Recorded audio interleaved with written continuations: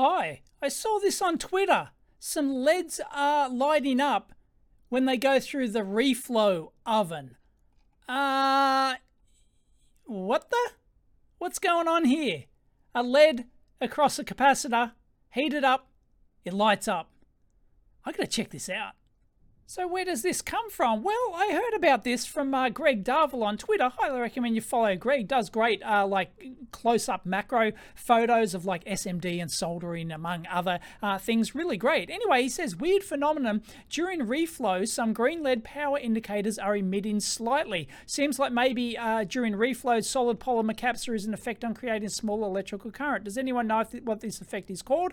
Maybe some further reading. And he did a test with a 220 mic 50 volt electrolytic surface mount cap like this, heat gunned onto the cap with a LED, and sure enough, it lights up. So, very interesting. And Ian here pointed out this Stack Exchange article about somebody saw these LEDs light up in the reflow oven, but I suspect, if you notice, there's a thermocouple there, and the thermocouple looks like it might be touching a pad that's coincidentally near all those LEDs. So I suspect that is not due to what we're seeing here because there's no capacitors.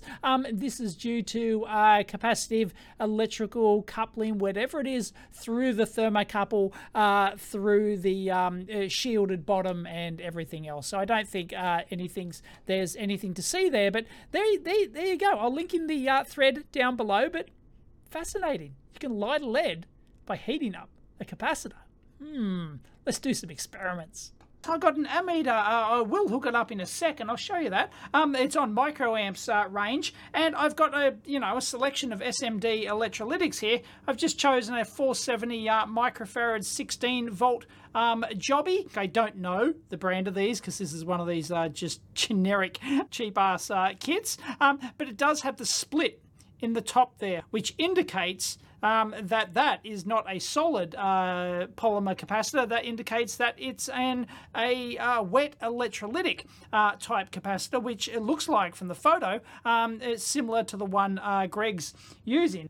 Somebody else on Twitter mentioned that it could be some sort of pre-charge slash dielectric absorption of the capacitor. Link in dielectric absorption. Have I done a video on that? I'm sure I've mentioned it at least a couple of times in videos. Anyway, if I hook this up, I've just had this sitting here before. It was actually hooked up and shorted out with the load of the milliamp, the microamp input here, which is what, 1K or something like that. But anyway, I'm going to hook this up and watch the reading. There will actually be a charge. It jumped up to a couple of microamps there. So there is some sort of dielectric absorption charge building up, but it can't be that on its own because the LED would instantly just drain any of that away. Anyway, here we go.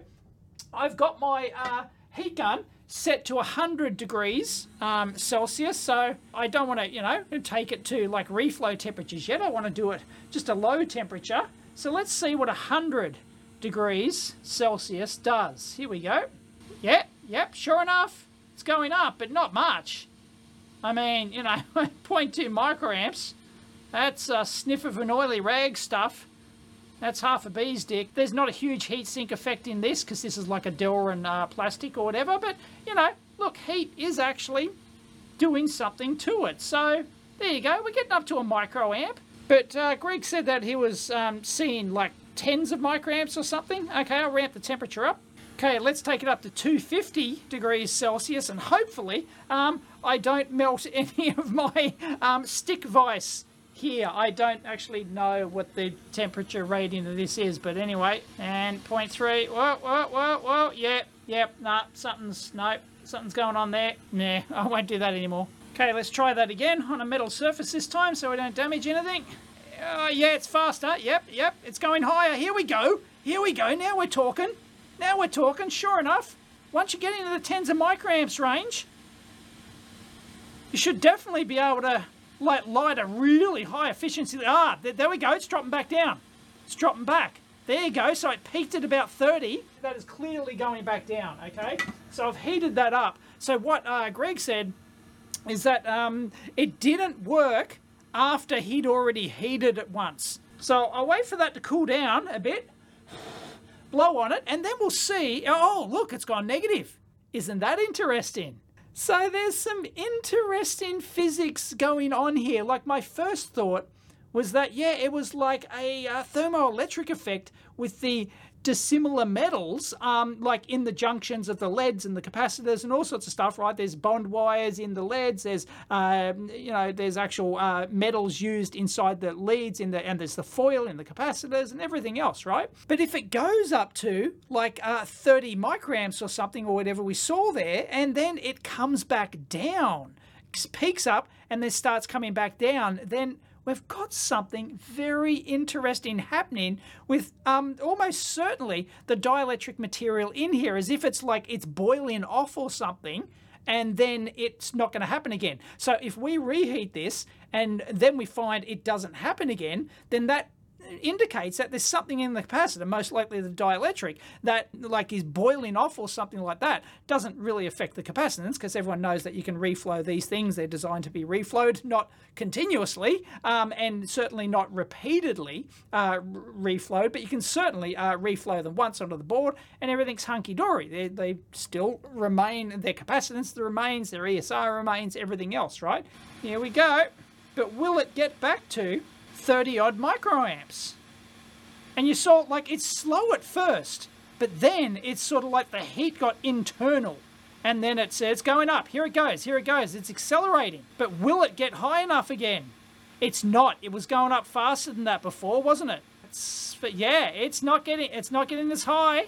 That's it, and it's going to drop. Right, it reached 8 this time. Aha, gotcha. And that's just, oh no, it's going to drop. Oh, it actually started dropping drastically there. All right, it's cooled down again. Let's try it one more time. At 30 odd microamps the first time. I should be recording this. The only difference between science and mucking around is writing it down. Yeah, I don't think we're going to get there. I think there's diminishing returns now. Oh no, hang on. You can do it. And then it goes down, up. Is that just me moving it? Is that just me, like, doing the airflow? Anyway, yeah, like, we take it off and immediately it drops back down. Okay, let's try that again, but I've got the 121 GW here, which allows us to just log the current here, and this will potentially present a different load than the BM786. Multimeters can have different shunt resistor values on the microamp and current amps. So let's do exactly the same thing again. So I'll start the data log in. Sure enough, ramping up, 32, and we're going back down. Okay, it's cooled down enough. Let's log that again. This is cycle number 2, and we don't expect it to go back to where we 30 odd microamps we got before. It's going to have a much flatter top on it. I can tell you that for nothing now. Now it's dropping. It's going to be a much smoother, more stretched out graph. Like, it's not going to have a really high peak on it. And if you're wondering what we did to that poor little sucker, even though that was, you know, like 250 was like a reflow temperature cycle, fairly typical. So like 407 microfarads for the 470. Dissipation factor, what else have we got? We can give you the ESR on that bad boy, 0.464. And for reference, here's a brand spanker. I haven't cycled it at all. In fact, its series resistance is actually higher. There you go. So, yeah, just haven't damaged this at all as far as, you know, your regular parameters go. All right, I'm going to work with a known quantity now. So I went to the bunker. All the best stuff comes from the bunker. And here's some Panasonic jobbies, 220 mic, 16 volt. And there you go. For those playing along at home, you can look them up and you can get the data sheets. I don't think we're going to have a shortage of them for testing. And the Panasonic that's been sitting there for like 10 years. Here we go. What happens if we hook it up? Whoa, look at that. That jumped up a lot. Wow. Okay, so here we go, heating up the Panasonic. Yep, she's rising. Similar to the other one we had, so 2 entirely different brands, and it's going back down. So what it reached 16 point something there, and this is our second time. Nah, there you go, it's dropping back down. So check this out. This is absolutely fascinating. We have the data here.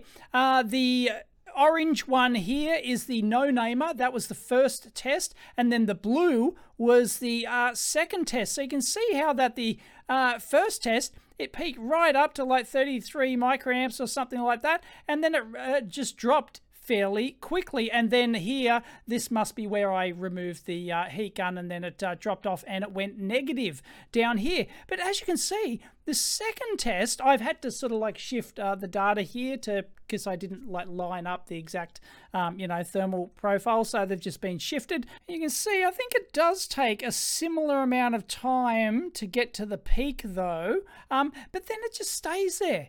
It just like... It just stays there, and then this must be where I remove the heat. So then you got the Panasonic one. The grey one is the first test here, and you can see it's kind of got like a little humpy sort of, not a hump, plateau of like a front porch, so to speak. And then it ramps up and goes off, and it doesn't have the same sort of nice profile that the no-namer does. It sort of like goes down a linear slope, and then it's got a larger slope like this, and then it goes negative, and then it starts oscillating. Is there more data to that actually? Yeah, I thought there was. There it is. Yeah, there's extra data. It went like this. Now, I can't remember if I actually took the heat gun off at this point where it negative, or if I kept it on there like that. But there's some interesting little negative action happening there. But anyway, the second test is the yellow one here for the Panasonic jobby, and it actually ramped up quicker if I don't know exactly where the heat started, but if you shift it over, yeah, it sort of ramped up to its peak quicker, and then it sort of went down, and then it did a sort of like a plateau kind of thing. So it's a different profile to what we got for the no-namer. So that's interesting. And these are the same heat flow, roughly the same distance. All the conditions are basically the same into the same load meter. And yeah, they're different profiles. So there's something happening there, interestingly, with the internal chemistry and or the physics. I don't know. It could be some obscure physics thing. It could be a combination of obscure physics and chemistry stuff. It could just be pure chemistry. It could be metallurgy type. There could be some thermoelectric effect, as I said, happening there. It could be a combination of any of those or all of those. I don't know, but it's absolutely fascinating, is it not? You can generate tens of microamps by heating up your electrolytic capacitors. And unfortunately, I haven't been able to find any LEDs. I found LEDs that work at 30 microamps. When I put them on my current generator, they work fine. When I put them on the cap, EEV cap, they don't work. I found a red one, couldn't find a green one yet, but anyway. Now, the reason why my LEDs didn't light is likely because they're non-linear devices. Yeah, sure, you can push that 30 microamps through, but if there's not the compliance voltage required, then like the actual voltage generated on the cap, in this case, then, well, they're not going to light. So I definitely have a LED that lit in room light with 30 microamps, and it does nothing with this cap. So yeah, you got to get a specific like really high efficiency LED and stuff like that. So it's, don't be disappointed if you try this and it doesn't work. But you saw Greg's LED actually light up, so I'm sure it works. I've just got to find one. So yeah, an interesting follow-up experiment might be to actually plot the voltage as well as the current as well. So then you can actually see the compliance voltage and the actual power delivered, the power and the capable power actually delivered from this thing. It's not much, but it is enough to light up certain types of LEDs. But that is interesting. I might have to ask one of the capacitor manufacturers. I'll reach out because I have a contact, and we'll see if they have any theory that explains this. But if you do, or if this is like known thing and it's published somewhere, or it's in some app node buried away somewhere, then please leave it in the comments down below. So thanks to Greg for finding that. It's absolutely fascinating. There's some weird stuff happening here, something very interesting. So if you want to experiment yourself, it's pretty easy to do. So it's good fun, and they might do follow-up videos on this if there's enough interest and things come to light. I'm here all week. Catch you next time.